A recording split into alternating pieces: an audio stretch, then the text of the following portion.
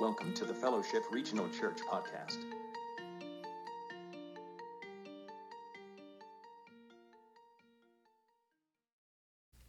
Daniel chapter 1. If you have your Bible and you want to take a look at it, there may be one nearby you if you want to follow along. Daniel chapter 1.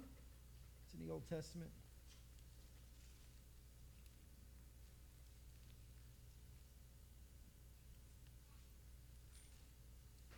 January, February, March, April, Ezekiel, Daniel, something. Daniel chapter 1. Israel has a history, as we've talked about before.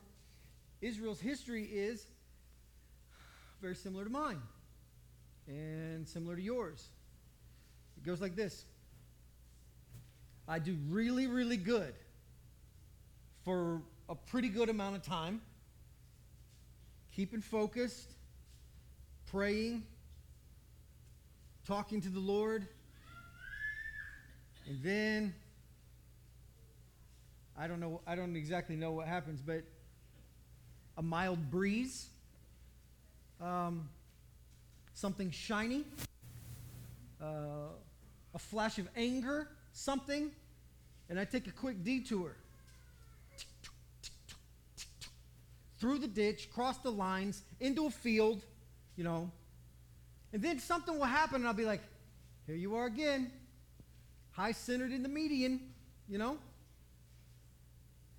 pull it back out and I get it on the road again. Like, okay, we can do this. All right, let's keep going. We do it again, through the median, into the field, stuck. Somebody tows me out. Here comes the Lord. What are you doing out here?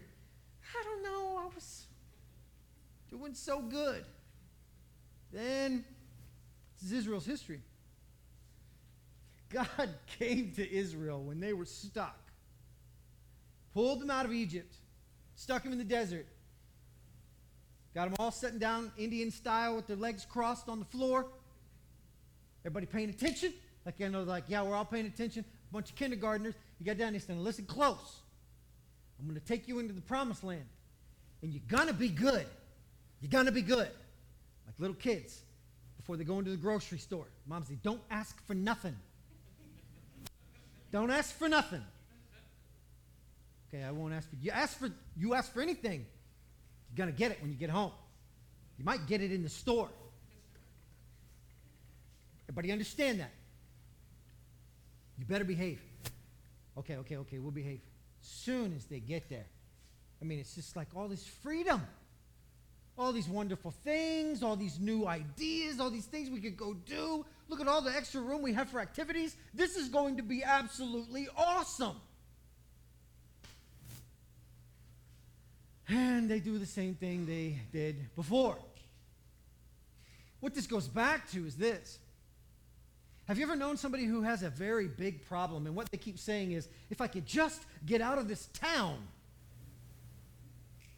if I could just get out of this town, I think I would just do so good. I don't know that space between your ears could be located on a map. But if you could move away from that, you might be okay. But the problem is, it's you that is the problem. And you can't move away from you. And God set this whole thing up to show us we cannot stop sticking our hand in the cookie jar. We can't. As soon as you know there's a cookie jar, some of you are like, there's a cookie jar? As soon as you know there's a cookie jar, you have to put your hand in it. As soon as somebody says don't, now it's on the schedule. Like, we've got to get this done. You're not supposed to do this. Well, I hadn't even thought of that. I should do that. That's always the way it goes. And what God did is he set this whole thing up to show them this is not a law issue. This is not a checklist issue. This is a heart issue. And we could give you a brand new law. We could give you brand new rules. And we could change the speed limit to 85. But you know what you do, don't you? You know exactly what you do. 85 is faster than you drive any other time during the week. As soon as they change the limit to 85, how fast are you going to drive? Oh. can't stop. Because somebody said limit, boundary, border, don't, sin, off limits. Soon as somebody puts something up, we got to look over the top of it. What God was doing was saying, I want you to be convinced that this is a heart issue. And Israel just kept running off course. Finally, God came to him and he said, here's what's going to happen. You're going to keep running off course. In the promised land, where I put you, you're going to keep running off course. And in time, I'm going to have my fill. I'm going to have my fill. And then I'm going to step into your life with punishment. And it's not going to be a good thing. I'm going to take away that very thing that I gave you. Wait till your father gets home. You knew that bicycle that you like, no more riding that bicycle. Those friends, grounded. You're done. And that's exactly what God did. He sent the prophet Jeremiah to wander into the Jerusalem temple. And he stood there in front, and God specifically told him what to say. Tell the people, I told them to obey. Tell them, I told them. But because they didn't listen, they're going to live under the reign of a different king in a different country. They're going to get hauled off, taken out of the promised land. Jeremiah goes to the city gates, to the temple, stands up and he says, I was talking to the Lord, and the Lord was very clear. You've continued to steal. You've continued to commit adultery. You've continued to be a terrible group of people. You've been unjust to one another. You're not fair to each other. You've worshiped other gods, and God has said, that's enough. And the people revolted against the prophet and threatened his life. Why? Because the truth hurts. I don't really like the truth sometimes. I like the truth if it's truth about you, but if it's truth about me, I don't like it.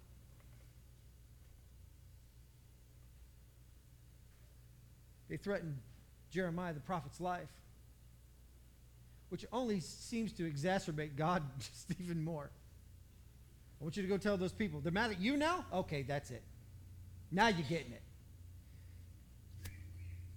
King Nebuchadnezzar rolls into town, and he snatches up the royalty out of Jerusalem. This is him flexing, all right? That's what this is. Like he's just flexing. Nebuchadnezzar is flexing. Here's what I mean by that. If you go into somebody else's country and you take their royalty and you make them servants of yours, that's kind of big time, right?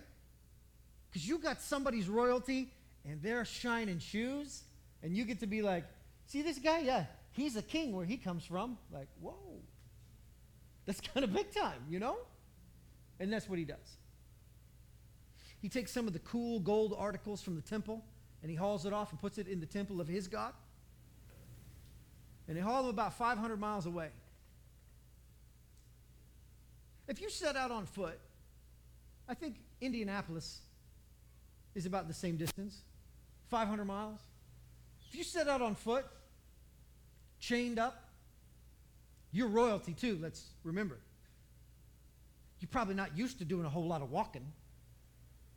And you get hauled out of your country and you got to walk 500 miles to Babylon to find out that you're royalty there, but here, you're a servant. I don't know about you, but that is a big cultural difference.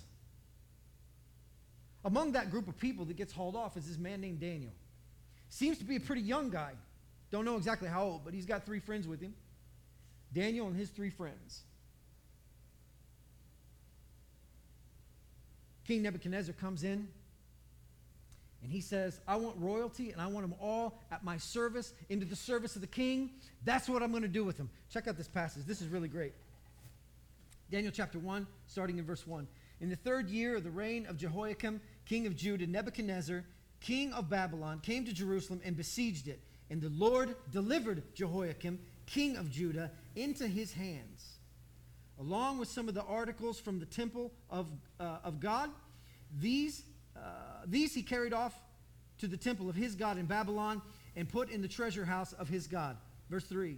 Then the king ordered Ashpenaz, chief of his court officials, to bring in some of the Israelites from the royal family and the nobility, young men without physical defect, handsome, showing aptitude for every kind of learning, well-informed, quick to understand, and qualified to serve in the king's palace. He was to teach them the king's language, the literature of the Babylonians. The king assigned them a daily amount of food and wine from the king's table. They were to be trained for 3 years, and after that they were enter into the king's service. I don't know if you caught the word, but here's the word. King. You got a new king now. All you little entitled rich kids, all you little entitled rich kids from another country all show up here. Guess what? We're going to emphasize this until you get it through your thick skulls. Guess what? You got a new king now. Here's how you know, because you're going to train and you're going to learn everything about this king. You're going to learn about this king's literature, this king's language. You're going to learn about this king's diet, because you're going to eat the king's food and you're going to serve in the king's service and the king's palace. And you're going to be under the king's guards. This is all about Nebuchadnezzar. And these people are like, now what? There's just one word in there I really like. And God delivered them. You know how we like to use the word delivered? I was in trouble and I called on the Lord and he delivered me. You know what happens if you keep being naughty? He'll deliver you differently. He won't just deliver you from... He will deliver you from being naughty. And he will step into your life and he'll be like, I think it's time to deliver you from this. In what way? I think we need to go to a different country. I think you need a new king. I think I'm going to let it eat you. I think I'm going to let it own you. I'm going to move my presence so far back. And you can wander into that as deep as you want to go. And you'll be completely delivered. Why? Because sometimes we just don't listen. And see, when God gets it in his mind that you need delivered, this is how he delivers you. So listen close. If you do not obey God, he will deliver you. He will deliver you. And by deliver you, what I mean is this. He will say, that's really, really, really what you want. It's like the kid who shows up. Mommy and Daddy caught him smoking cigarettes. Daddy looks at him and says, you like smoking cigarettes? Little 11-year-old boy's like, all my friends were doing it, so I don't know. He's like, you really like smoking cigarettes? No, I mean, I don't know. I don't. He's real confused. His dad just seems so generous at this point. He goes, I think we're going to smoke all these cigarettes. And he sits him down, smoke all them cigarettes. About 2.5 cigarettes later, this poor little 11-year-old boy is going, he's green. He can't stand up. He's been delivered. You have been delivered. You want a cigarette? No. No, I don't. No, I most certainly don't. Delivered. Sometimes he will deliver you in a completely different way. He will hand you over into the very thing that you keep playing with. You want to own it? You can own it. It can be yours. And it will only cost you everything.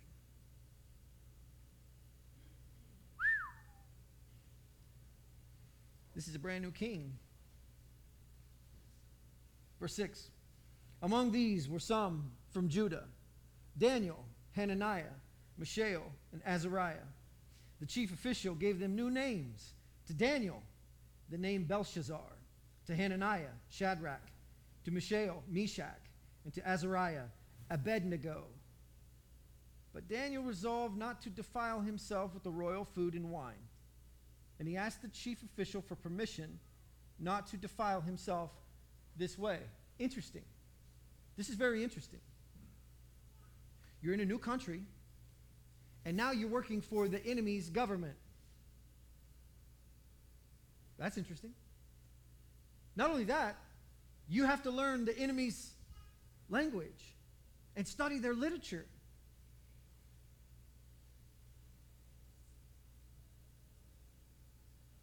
And then you have to eat their food. Of all those things, I think to myself, if I have to sit down and I have to learn about the enemy's gods and what they want, I have a problem with that. Not only that, but they changed my name. And the names that they gave these guys, they named them after their gods. So now you got a new name that has nothing to do with your God, now has to do with a different God. You're learning a different language that you're going to speak from this point forward. You're going to eat food that isn't yours. Stuff that your mommy never made. And you're going to like it. And Daniel says, I got a minor problem with some of this. Oh, you got a problem? Do you have a problem? Yeah, I got a problem. And my expectation would be that he would say, I only believe in my God. And I can't take on the name of somebody else because my name has a lot to do with my God. But he doesn't. He doesn't even say, it's the literature. I'm not going to read foreign material. My mom and dad said I can only read the Bible, and that's it.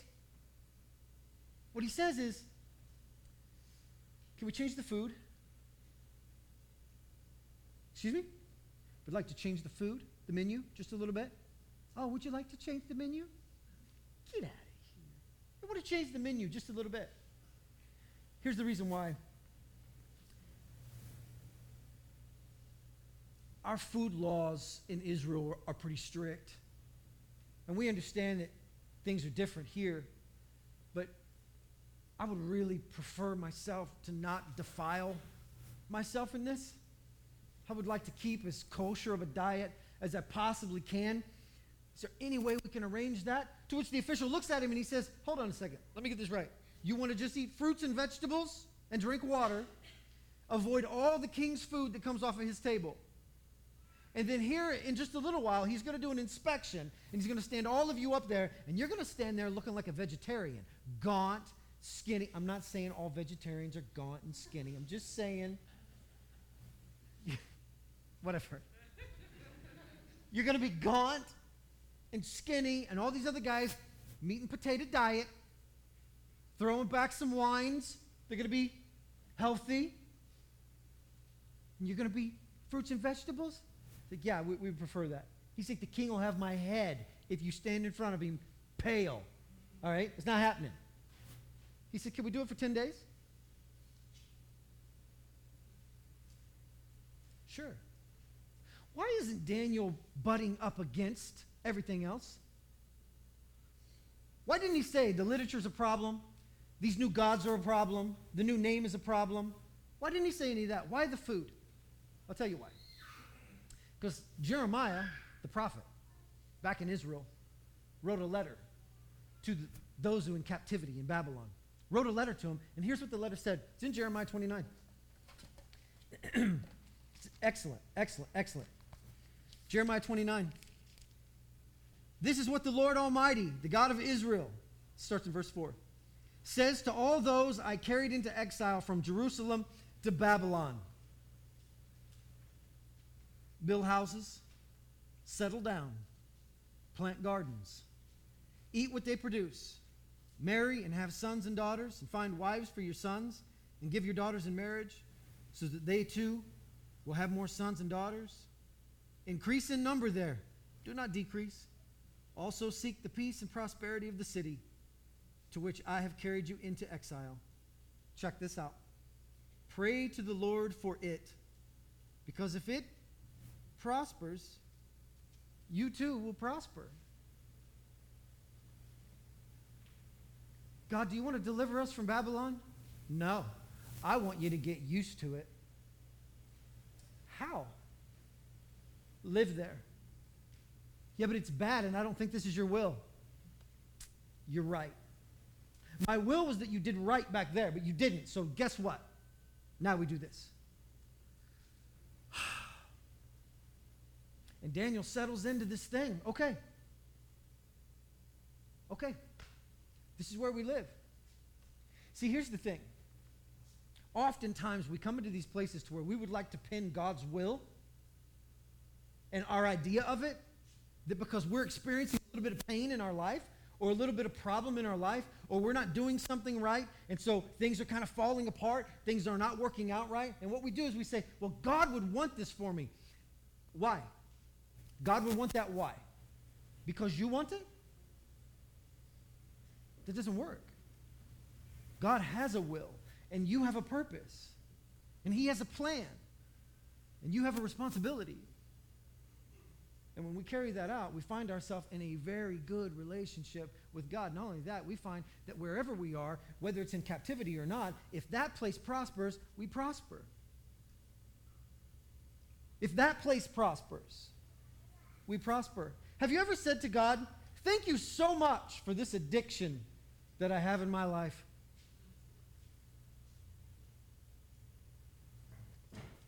Well, can we talk about that? Have you ever said, God, thank you so much for this problem that I have in my life? It's a relationship that's kind of screwed up. It's an addiction that you can't kick. It's a thing that you just cannot get it to break through. No light will come in this door. Doesn't matter what you do. You got a kid that just, for whatever reason, just you worry about constantly.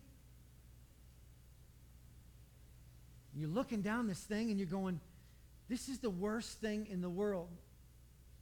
Did you say thank you, God? God, thank you so much for this terrible situation that I'm in.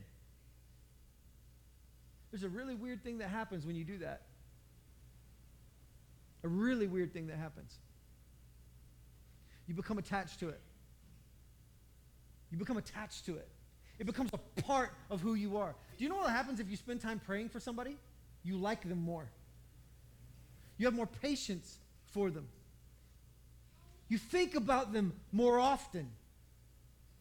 Do you want to know why it's important for husbands to pray for their wives on a regular basis? So you will like them more. Wives, do you know why it's necessary for you to pray for your husbands? So you will like us. We need you to like us. Do you know why it's important to pray for your kids, even the ones that you don't understand? So you love them. So you care about them. Do you know what happens if you begin to pray for the thing in your life that's causing you the most pain? It will become almost endearing to you. This thing is causing me to pray more. It must be an okay thing. This thing is causing me to take steps towards God in a better way. Then it's not necessarily an all bad thing, right? Well, my marriage is an absolute wreck. I bet if you spend time praying about it, your marriage will begin to mean more to you. When we begin to pray for things, something happens to it. And God says to them, pray for your captors. Pray for the ones who have driven you into captivity. Pray for them. You got a boss that you don't like? I do. Luke. That's not true. He's in here. Sorry. Hey, pal. You pray for them, you could care about them more. You could care about them more. You begin to change the way your heart feels about these things. And Jeremiah says to him, pray for Babylon. Oh, I tell you what. Donald Trump doesn't do us a whole lot of, or himself, a whole lot of good sometimes. Just with the things that come out of his mouth at times. And our nation loves, whether you vote for him or not, loves to rag on him. but do you pray for him? I mean, he's making some pretty big decisions on a regular basis. Probably ought to take a little bit of time and say, hey, Lord, only you could speak to him, but would you, please? Guide him? Because it will matter. And all of a sudden, something changes.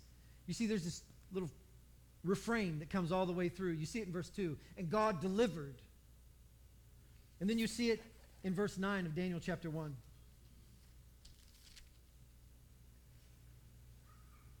Daniel says, hey, would it be okay if we changed the diet? And then in verse 9, now God had caused the official to show favor and sympathy to Daniel. But the official told Daniel, I'm afraid of my lord the king, who has assigned your food and drink.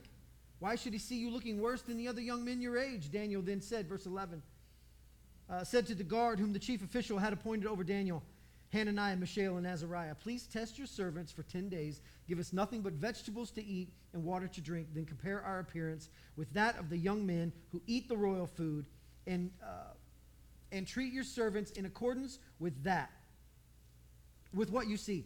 So he agreed to this and tested them for 10 days. Verse 15, at the end of 10 days, they looked healthier, better nourished than any of the young men who ate the royal food. So the guard took away their choice food and the wine that they were to drink and gave them vegetables instead. Can you imagine how upset the rest of that party was? Oh, well. You four little goody two-shoes just got all our wine privileges taken away. And they have the throat rolls in Babylon, you know, the ones with the butter on them that are real soft and the really sweet cream butter. That's what they have in Babylon. You know what we're eating now? Cruciferous vegetables. That is not any good at all. Vegetables. Vegetable. Seconds on the cauliflower, please? No. Like all of a sudden the whole menu changed. But it wasn't just the whole menu. The whole culture changed. You get this, right? This is a 3-year study program that these guys must go through before they can work underneath the king in the palace. 3-year study program. Daniel says, test us for 10 days. What will happen in 10 days? We're going to be healthier.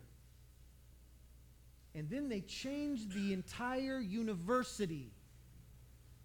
They changed the entire school based on God's pragmatic wisdom.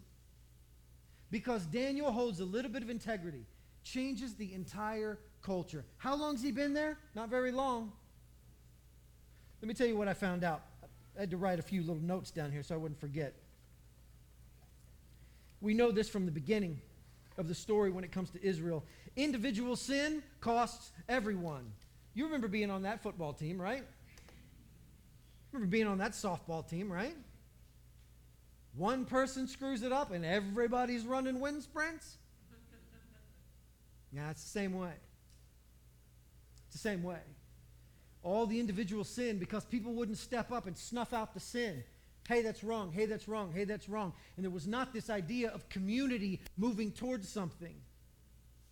And because they wouldn't get rid of the sin inside the camp, God came in and said, okay, now all the individual sin is going to cost everyone. Individual sin always costs everyone. And you may think it's a private sin. It's a secret sin. It's costing someone. Your selfishness is costing everyone something. The second one is Daniel's personal integrity changes the culture everywhere. Personal integrity changes the culture.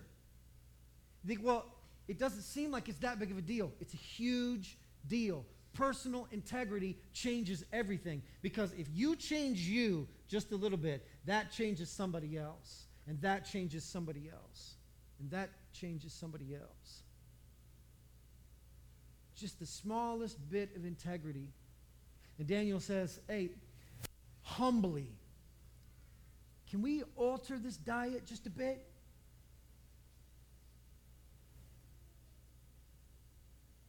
Okay, we'll try it.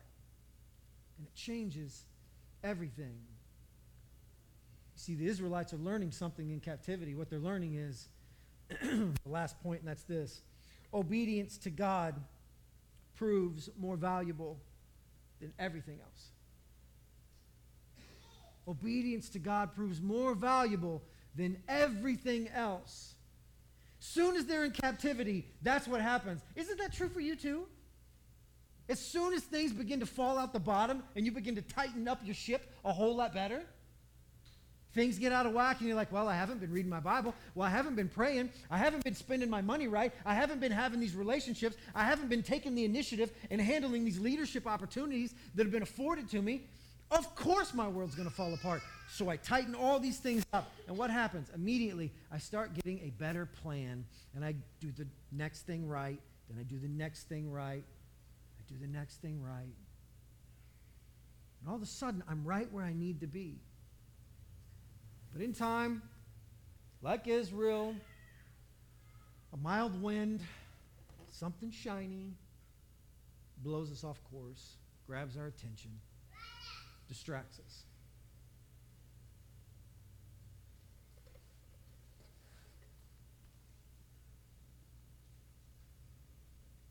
Verse 17.